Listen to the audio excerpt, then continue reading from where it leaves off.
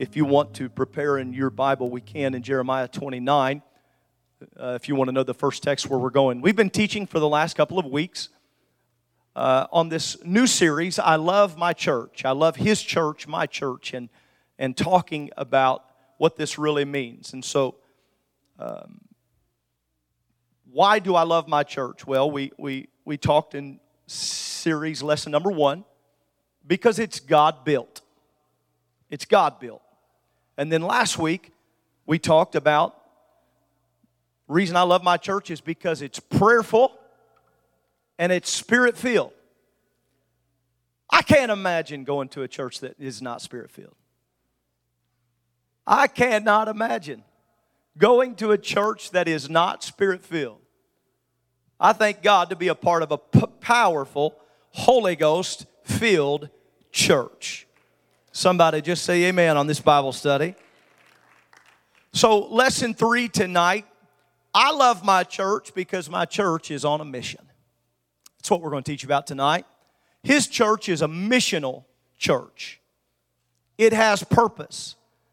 How many would agree before we even get started, the church is not meant simply to exist, but it's meant to fulfill His mission. And I'm very excited about where we're getting to now in this series. And so this is what I would start with tonight. Our introductory slide is to let you know what I believe you already do, but I want you to hear it from me. God is leading us to a greater effectiveness in His kingdom and greater influence and evangelism in our community. I believe that's what He's leading us to. I believe that's what His mission is for Calvary right now. And I want to flesh that out very lightly at the beginning. He wants us to be effective in His kingdom. When we pray, Brother Kilman, we expect something to happen. We do not do this portion that you just did right here. We do not do that simply because it's our tradition or custom. We weren't in here last night. Those that showed up were here for Tuesday night prayer. There was a powerful move of the Holy Ghost in our Tuesday night prayer. We were not doing this, Brother Sleva, just because, wasn't there a beautiful presence of God met us here last night? We weren't doing that because it's just custom for us. But He wants us to be more effective in His kingdom. And we don't know how to do that without being tied to what was last week, prayerful and spirit-filled. But if I am connected to be effective in His kingdom, then it should be giving me greater influence, and evangelism is how that happens really in our community. Somebody repeat after me. I want to be a great influencer. Say it again. I want to be a great influencer. And I will tell you right now very openly, that's God's will for your life. As a member of Calvary Tabernacle, He wants you to have great influence on people you come in contact with. Amen? I don't want to embarrass them. I'm so glad to see Brother and Sister Ingram really had battled sickness. I'm so glad to see you back in the house of the Lord tonight. Love and appreciate them. We're on a journey that's been divinely appointed. He has a plan for us with a certain destination. Jeremiah 29:11 tells us there is an expected end. God is not confused when He thinks about the future of Calvary. He is not confused when He thinks about what He wants us to accomplish. It's not our job to tell God what He wants to do. It would be not only arrogant, it would be ridiculous for us to try to tell God what He wants to happen. But rather it's for us to get in line biblically and get in the vein of what the Spirit is doing and make sure that we recognize what His desire for the church is. And we really can get that from Scripture. God has always had a plan or a mission. That mission would encompass all of time and eternity beyond. This world is not our final resting place. This is a small pilgrim moment. The one who described himself as in Revelations chapter 22, verse 13, he said, I'm Alpha and Omega, the beginning and the end. I'm the first and the last. He's not being redundant, he's being clear. Okay? Letting us to understand. Here's what I believe. I believe there was a plan for the end when there was a plan for the beginning. There's an intentional plan for this. He's the one about whom Isaiah would write in Isaiah 46:10, declaring the end from the beginning and from ancient times, the things that are not yet done. This omniscient God who calls things that are not as though they were, Romans chapter 4, verse 17, you can find that if you want to highlight it, before the beginning of time, carefully laid out the intricate details of his mission and fashioned what we could call a masterpiece plan, a beautiful picture of what that accomplished mission would produce. So what was he after? What was he doing? Matthew 25:34 says his kingdom was prepared from the foundation of the world. John 17:24, he loved before the foundation of the world. Ephesians 1:4, he chose us, the church, before the foundation of the world. Revelation 13:8, the Lamb was slain from the foundation of the world. Anybody that would ever try to introduce the concept that Christ lost at Calvary is absolutely erroneous of the power of Scripture. It was always his plan. The enemy never won, didn't even win a round. Everything was intentional. It was all in the Logos, or the thought, the plan, the mission of God was there. God's mission began with man. Little crowd participation. What was the first man's name? That's right. You follow its path through the course of human history from Adam and Eve forward. On the pages of Holy Scripture, you find that the lives of those who were touched by the movement of God's mission. For instance, in the Old Testament, we think about Noah, who found grace and God saved his family through the ark. When you look at the plan of the ark, it does not look like the grace of God, unless you look at the story of Noah specifically and recognize that because he found grace. That's what brings us to the understanding I don't need to be in the majority to be right. I don't live to public opinion, because public opinion, well, don't even have to finish. That was kind of fun to let you finish that yourself. Some of you finished it a little more angry than others, but Abraham, how about him? He was faithful. And what did God do? He fulfilled his promise. Joseph, he remembered his dreams, and God remembered Joseph. Moses, he was a friend of God, led the children of Israel out of Egypt. It was all a part of the ultimate mission and plan of God. This type and shadow of what was coming, the leading of God's people out of Egypt towards a promised land. We see the shadow of that which was to come through the giving of the law and the construction of the tabernacle that took place in the wilderness.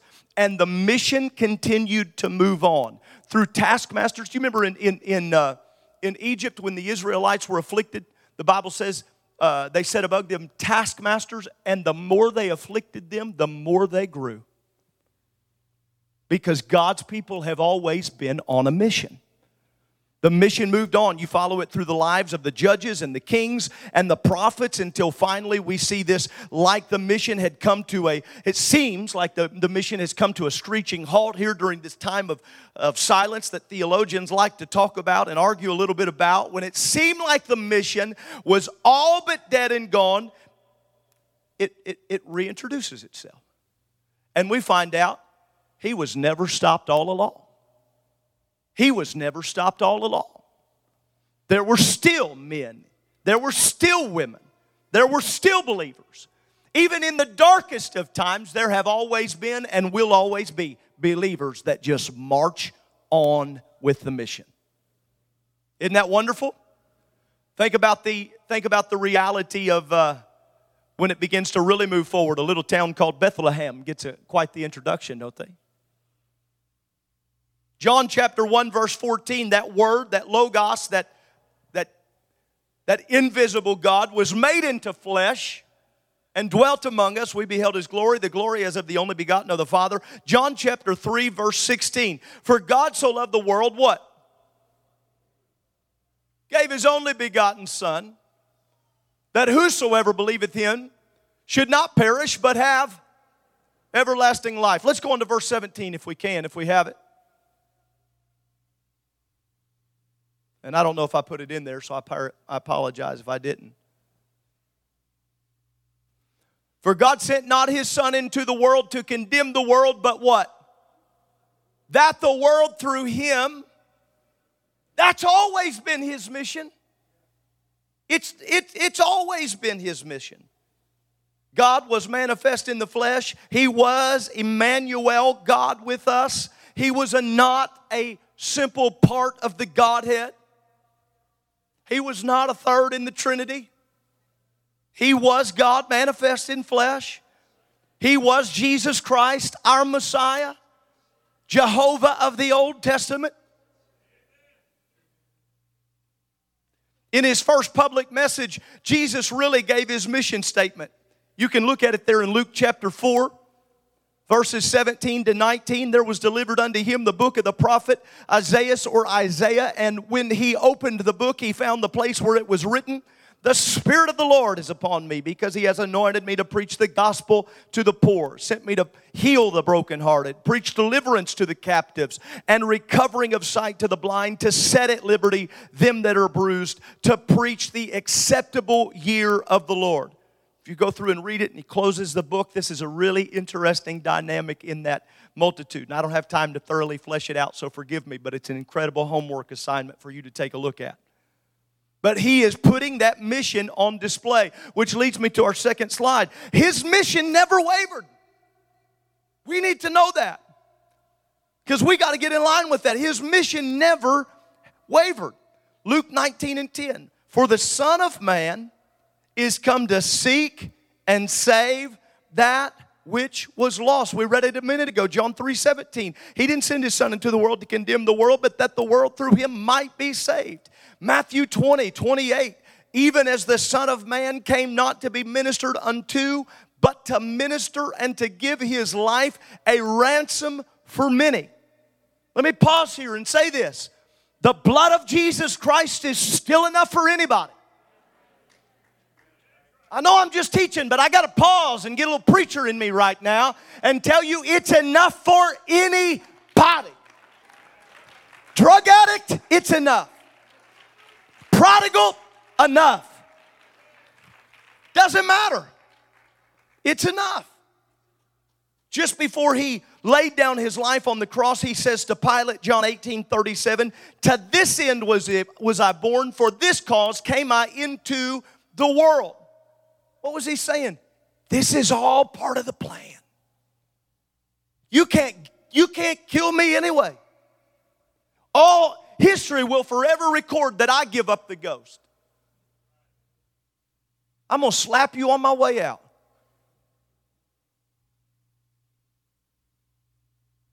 After the cross and the resurrection, before his ascension, Jesus goes on, he begins to speak. Matthew 28. And it would lead to this. This is the third thing, and I want to say this even before I go there.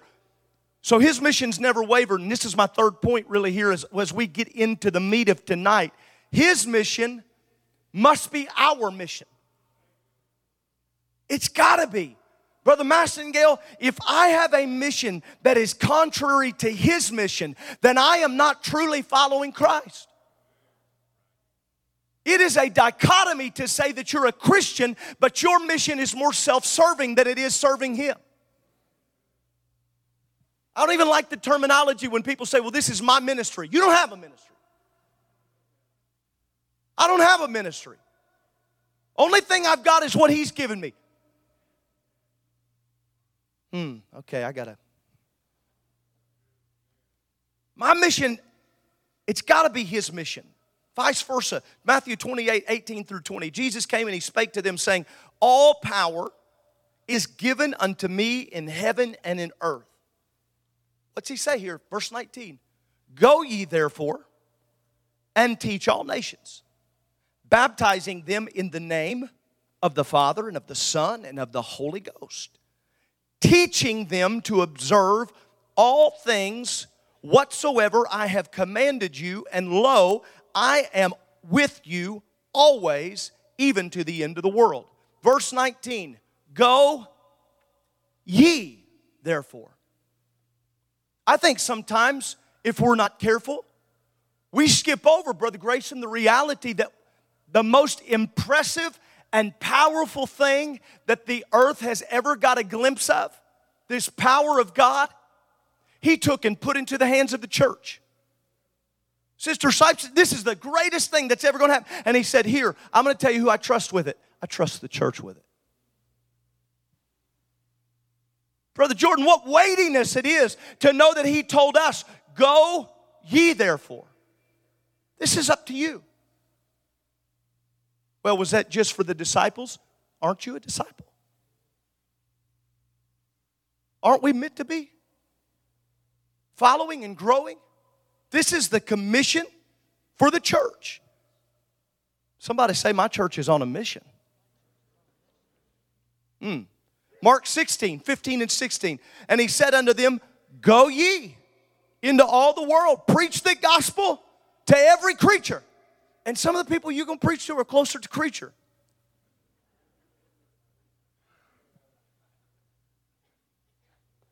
But He died for them. I pulled through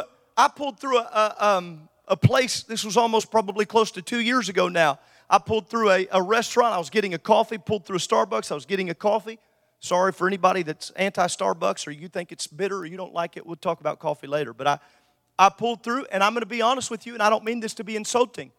I am not sure the gender of the individual who handed me the cup of coffee. I don't mean this to be humorous, but I understand. It's where we're living.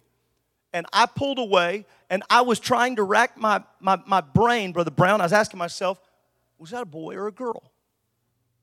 And I felt the Lord check me and say, it doesn't matter. I died for them either way.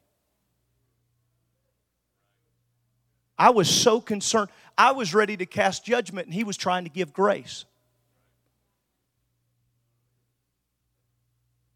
Everybody, you get a chance to tell them about the goodness of God, tell them about the goodness of God. Everybody, you get a chance to tell them that He's worthy, tell them He's worthy. Every person, you get a chance to tell them that He will save them and free them and deliver them and lift them up and bring them out of. How many believe He brings out of darkness and into His marvelous light? My church is on a mission.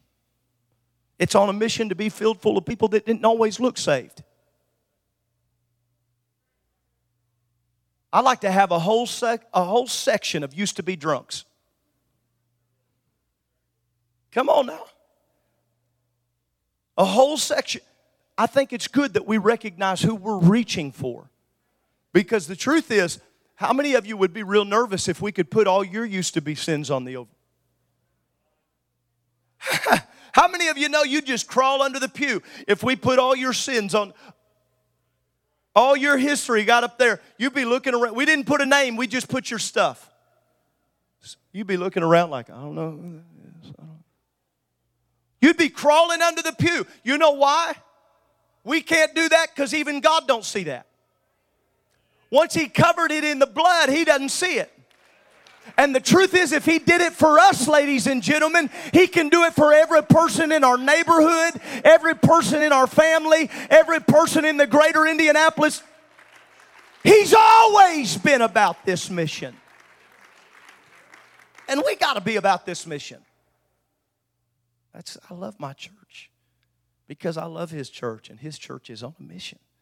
The church that was born in the upper room of Acts chapter 2 did not stay in the upper room. At some point, you grow out of the upper room. They got themselves intoxicated enough that they spilled out into the street. They got full enough of the Spirit to actually be accused of it. Just chew on that for a second. In spite of opposition and persecution, the early church was on a mission. In spite of punishment and imprisonment, The early church was on a mission.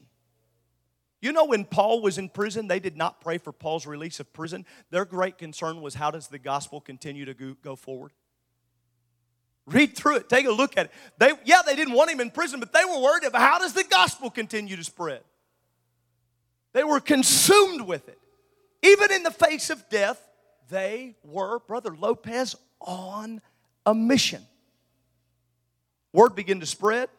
They began to take what they had received in an upper room. They shared it in the streets of Jerusalem. Persecution comes. Travel through Acts chapter 9. Take a look at it. The gospel spreads forward. Acts 2, 41 and 47. Those that gladly received his word, they were baptized the same day. There's added 3,000 souls. Verse 47, praising God, having favor with all the people. And the Lord added to the church. I want that kind of church. I want you to have to watch us putting on Facebook and social media. It's Monday, just baptized a couple more. It's Tuesday, we just baptized a couple more in the name of Jesus Christ for the remission of sins. Wednesday night, well, it's just Bible study. Yeah, but we taught Bible studies today, and we're baptizing people in the name of Jesus, and somebody got the Holy Ghost. I'm going to just address something we're dealing with right now. We're dealing with something right now with these masks. We're having a hard time with people getting the Holy Ghost because of these masks right now. I curse that to hell, and I pray for God to take care of this thing. I'm asking for God to help us take care of this. I don't want a 10-cent mask to take away an eternal promise. Why? This church is on a mission. We're on a mission. Acts 4:4. Howbeit many of them which heard the word believed, and the number of men was about 5,000. Well, we can't have 5,000. But we better be reaching for them. I promise you, I will lose more sweat than I'll know how to contain. We'll have to have a bunch of people preaching. But I guarantee you, if we could get 5,000 in here on Sundays, we'll figure out how to have enough services to just make it happen. Oh, come on. I believe in big dreaming. I think we ought to have campuses. I'm just talking while I'm talking. I'm just going to tell you. I think we need to have churches all over Indianapolis. I think we ought to have it in every corridor and every community. If there's a community, there ought to be an apostolic church that's preaching Jesus' name.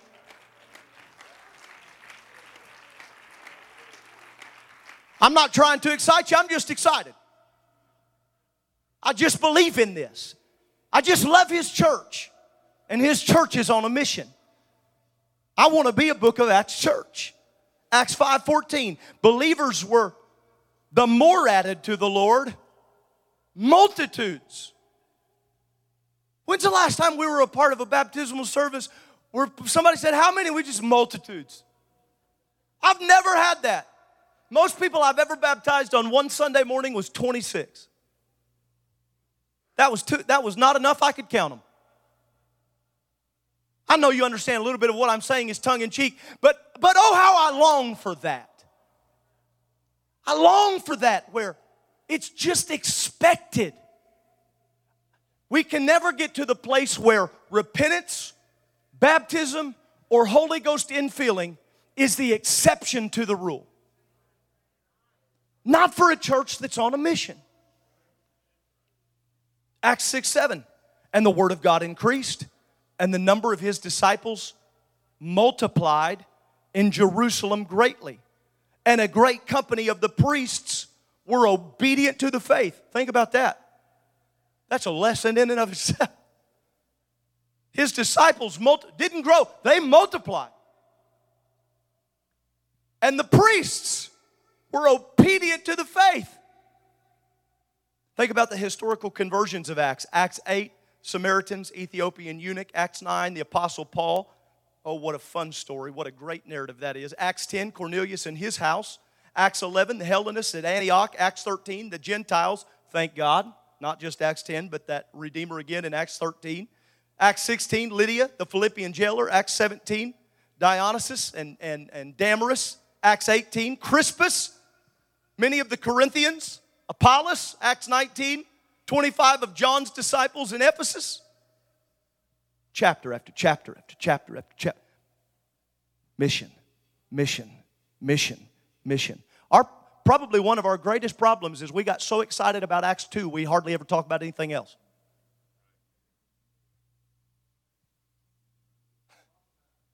Ye shall receive power. After that, the Holy Ghost has come upon you. Why? So that I can tell everybody I got the Ghost. Yeah, you got the Spirit of God so that you can tell everybody that you got it. If you cannot think of the last time you told a new person that you have been filled with the baptism of the Holy Ghost, then I want you to hear me very clearly. It is your missional mandate as a child of God. It is. It is our missional mandate as a child of God. Acts 28:28. Be it known, therefore, unto you that the salvation of God is sent unto the Gentiles, and watch this, that they will hear it. It all depends on emphasis, right? How you say it. Brother Tipsworth, if I read that and say, and they will hear it.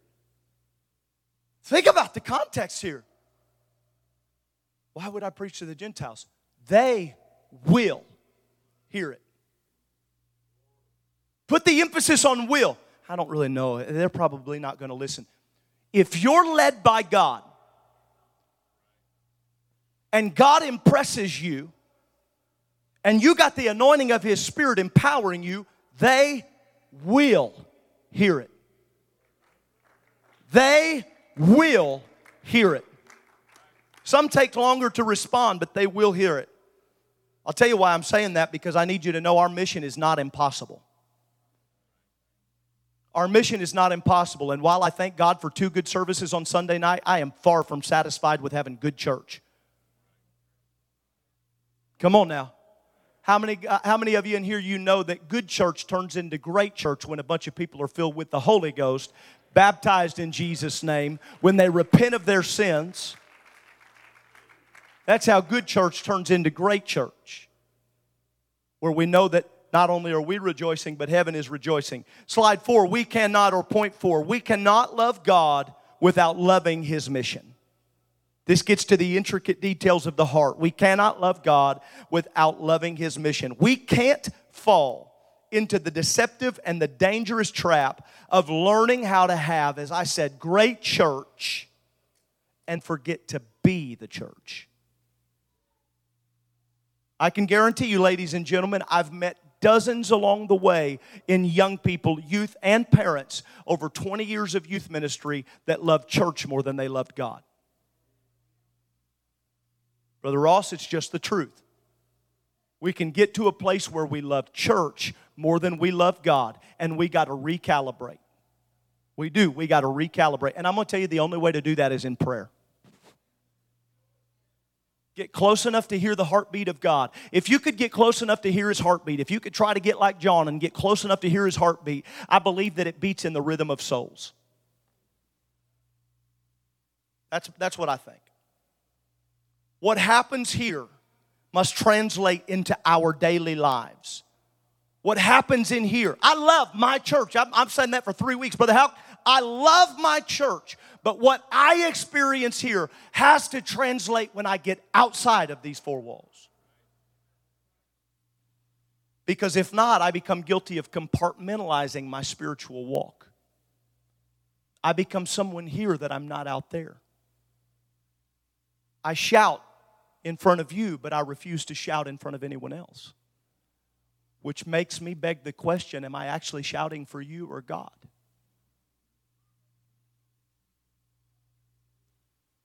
In a book written to secular business leaders, Galen Walters, who is actually an apostolic, very successful businessman, wrote the Bible study Into His Marvelous Light. For anyone that's ever used that, several million have been printed around the world. But he wrote a book years ago called Equipped to Lead. In that book, there is this statement: the truth is that there is really only one profession. We have many talents and occupations, but we have one purpose and one calling, and that is to serve God by serving others.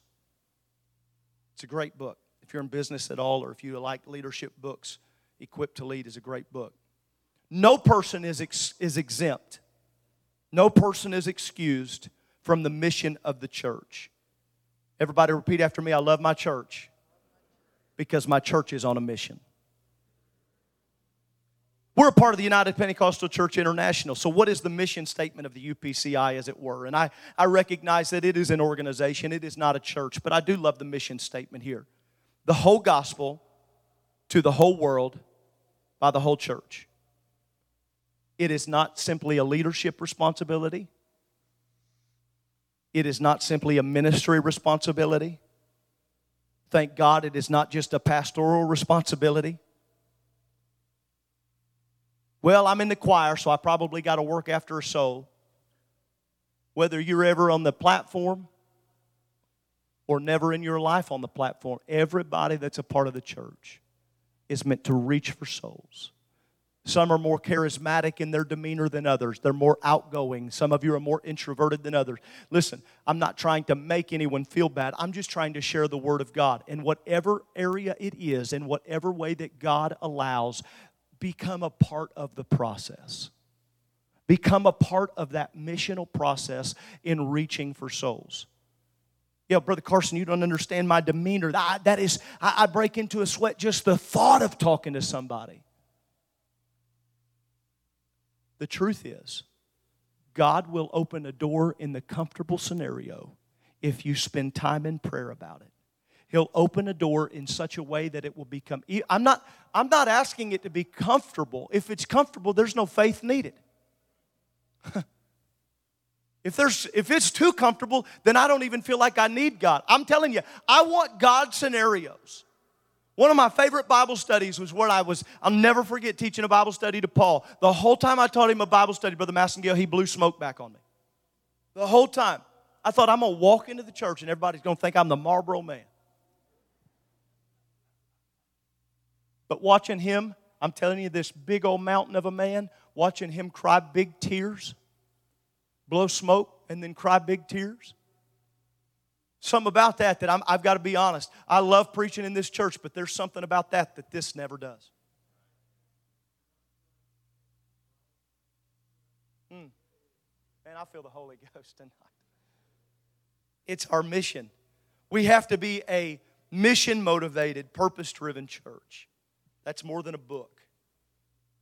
I love my church because it's on a mission. Slide, or point 5. Here's a few reasons to understand what the mission does, or reasons that we need to understand the mission. It will eliminate confusion. If you understand what do we say? What do we talk about here? 99% of frustration comes from communication breakdown. It does, right? Expectation without clearly understanding the mission or the purpose gets very frustrating. It eliminates confusion, it generates passion, and it determines direction. We've got to, one of my favorite illustrations from years ago, somebody was talking about, it was G.A. Mangan, I think, talking about the truth. And he was talking about our methods and the way that we reach. And he said, here's kind of how I do it. He said, this is truth. He said, I get a really firm grip on truth. He said, and I reach as far as I can. Yeah, well, we've never done that before. It's okay. Yeah, but we never sang there. I never preached that. I never went there. I never reached for them. It's okay, as long as we don't let go of truth.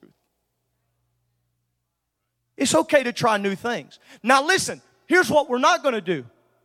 We're not going to say, well, they were successful at drawing a crowd across town, so we'll let go of this a little bit. That's what we're not going to do. But let me tell you what we're also not going to do. We're also not going to think that we can love this without reaching for them.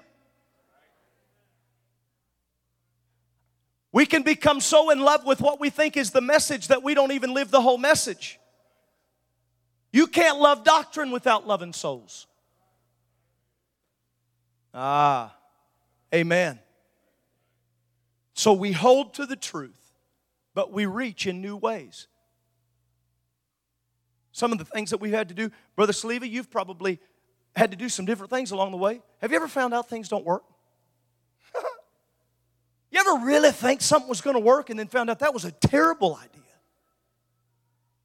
I've planned some events. Brother Gallion, I planned some stuff I thought was great. No way to go wrong. Horrible idea. Terrible. I don't know if I marketed it wrong. I don't know if it was just probably the execution. I don't know. Terrible. Nothing. Leave feeling like a failure. What do? I tell you what you do.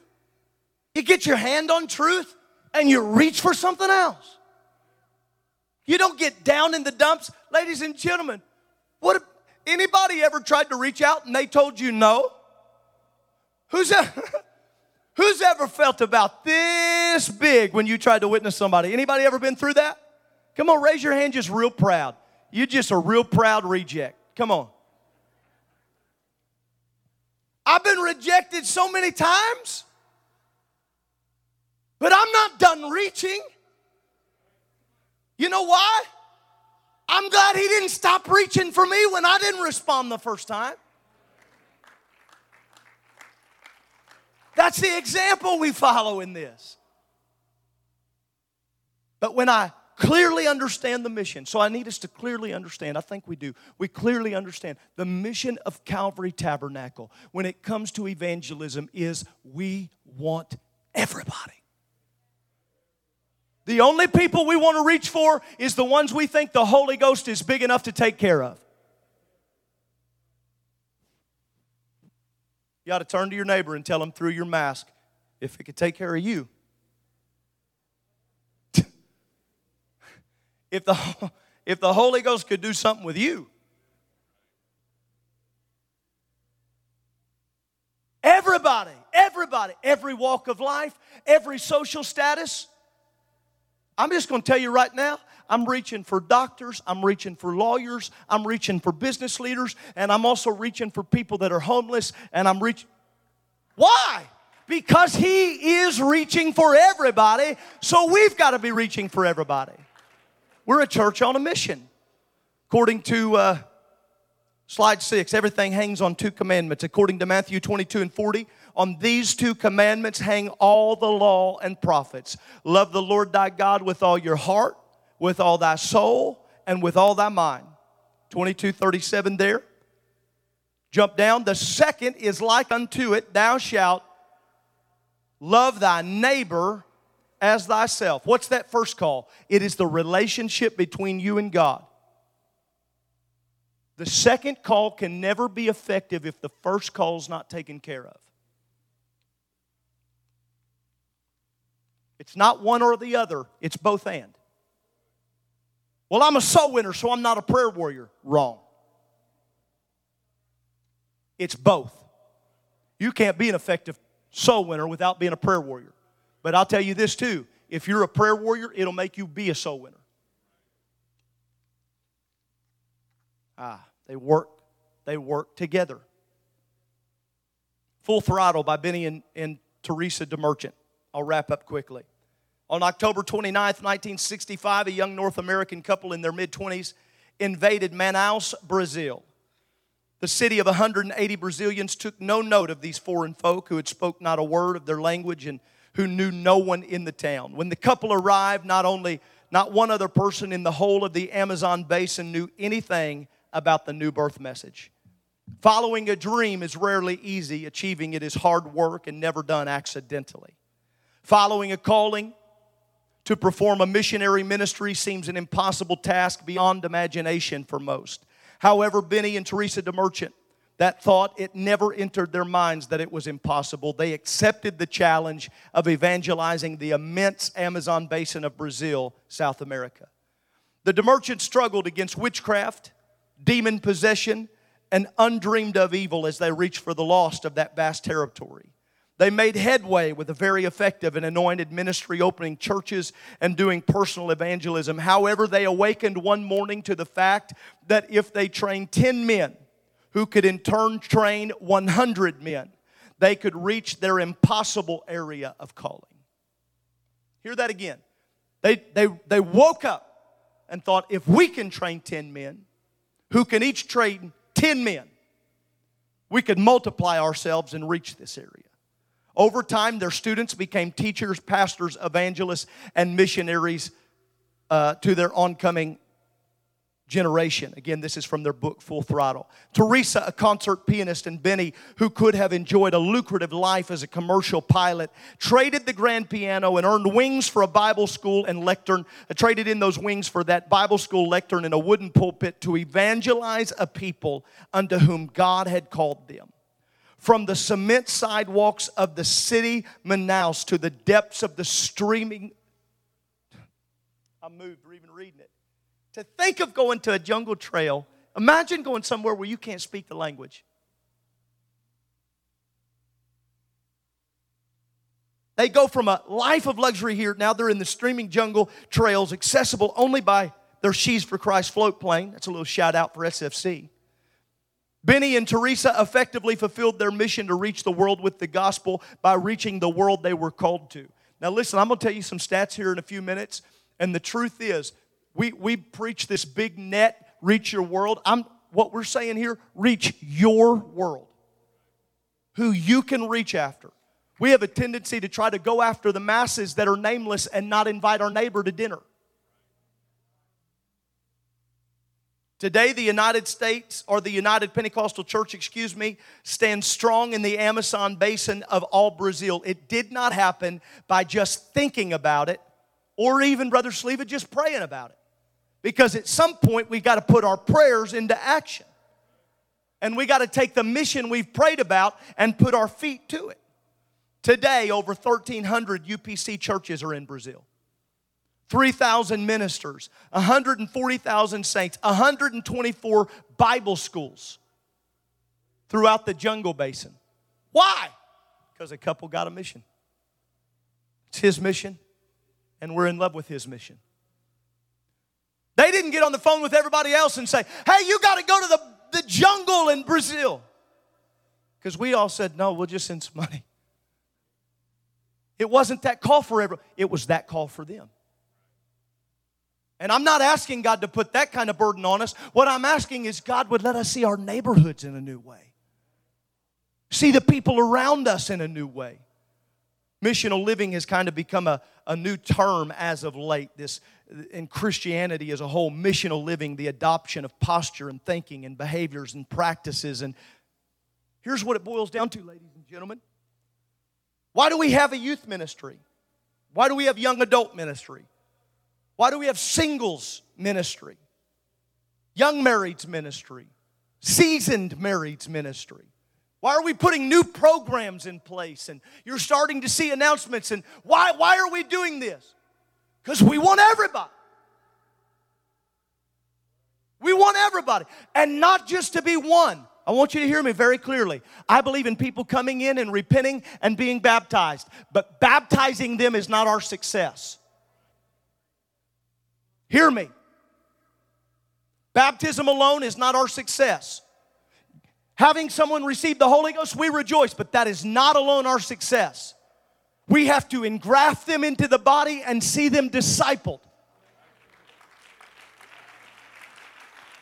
If we baptized 50 people last year and 49 of them are gone, we did not succeed. That is not success.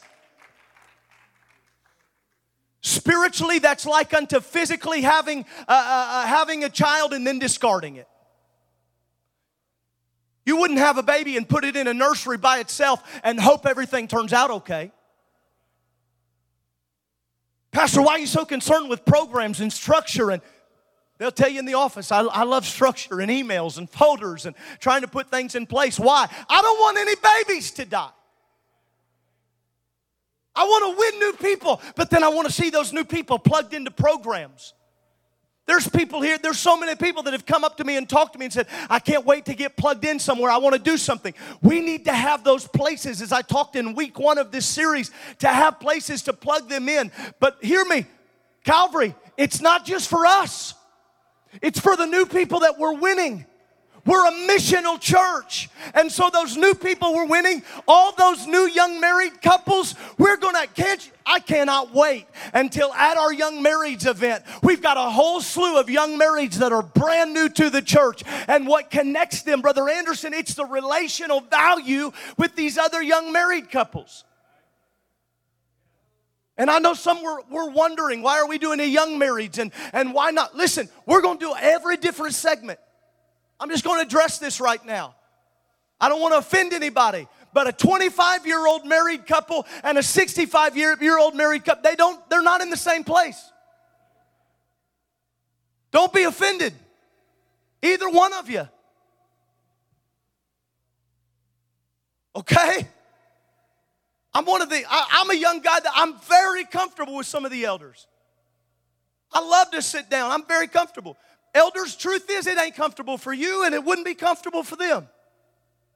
The things you want to do are a little bit different. One of the first proposals I got for the young marrieds event was to go axe throwing.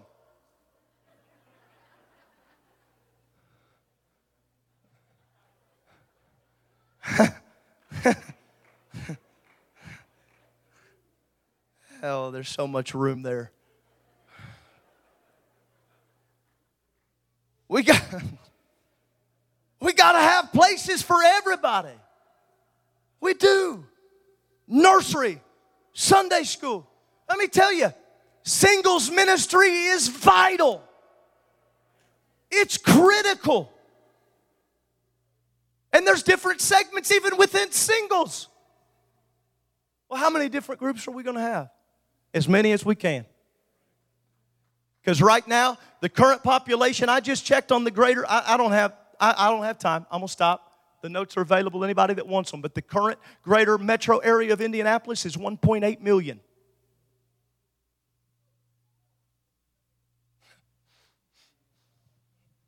I want them to come in. I want them to feel welcomed in. I want them to have somewhere to connect. I want them to repent. I want them to be baptized. I want them to be filled with the Holy Ghost. And then I want them to have somewhere to fit into. And I'm going to tell you, I want them to have somewhere to serve. Absolutely. Everybody in this building, I want you to hear me. There's somewhere at Calvary you can serve. There's somewhere at Calvary. And your service to the church will help you feel more connected to the kingdom of God and the church as a whole. We need you. Yes, we need your tithes. Yes, we need your offerings. Your tithes is just you returning to God what's His. Your offerings are being honest about what He impresses on your heart to give, and you're sowing into the mission. But there's a lot of people that you're just looking for somewhere to get involved. And I'm going to tell you, there's enough places for everybody. In this fall, I haven't said this, I don't think, to the entire church yet, but I'll tell you what some of the leaders have already heard. This fall, we're going to have a ministry fair that's open to the entire church. Places for you to go around to every ministry that is existing and every ministry that's new. And you're going to have places to sign up and get involved in the church. Why? Because the harvest we're reaching for is going to take every hand. It's going to take every person. Stand with me.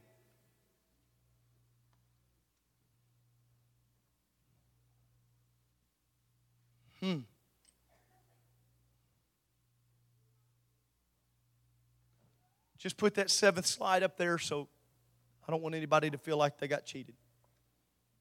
To love the message is to love the mission. Remember that? I'm like the old preacher that can't get stopped, Brother Gaggy. Remember that great parable where Jesus says, cast out into the deep? He went out and He says, go ahead and cast out. Peter had toiled all night. He said, oh, God, I've toiled all night. I don't feel like it, really, is what he was saying. But he goes anyway. Remember, Brother Sleva? The nets were so full that they called, Brother Myers, they called the other boat. That don't ever happen in business. I got so much work, I need you to take some. No. So what happened? Maybe spoke to a little partnership between the vessels. I'm not sure exactly, but they come over and there was such a catch that it took more than just the hands that they had at the time. Ladies and gentlemen, if we're going to reach Indianapolis and our communities around us, we got to get more hands involved. We've got to get more hands involved. If you love your church because it's a mission church, would you throw your hands towards heaven? Would you love Him for His Word? Come on, would you love Him for the opportunity to study Scripture together? Oh, I love this church. God, I love these people.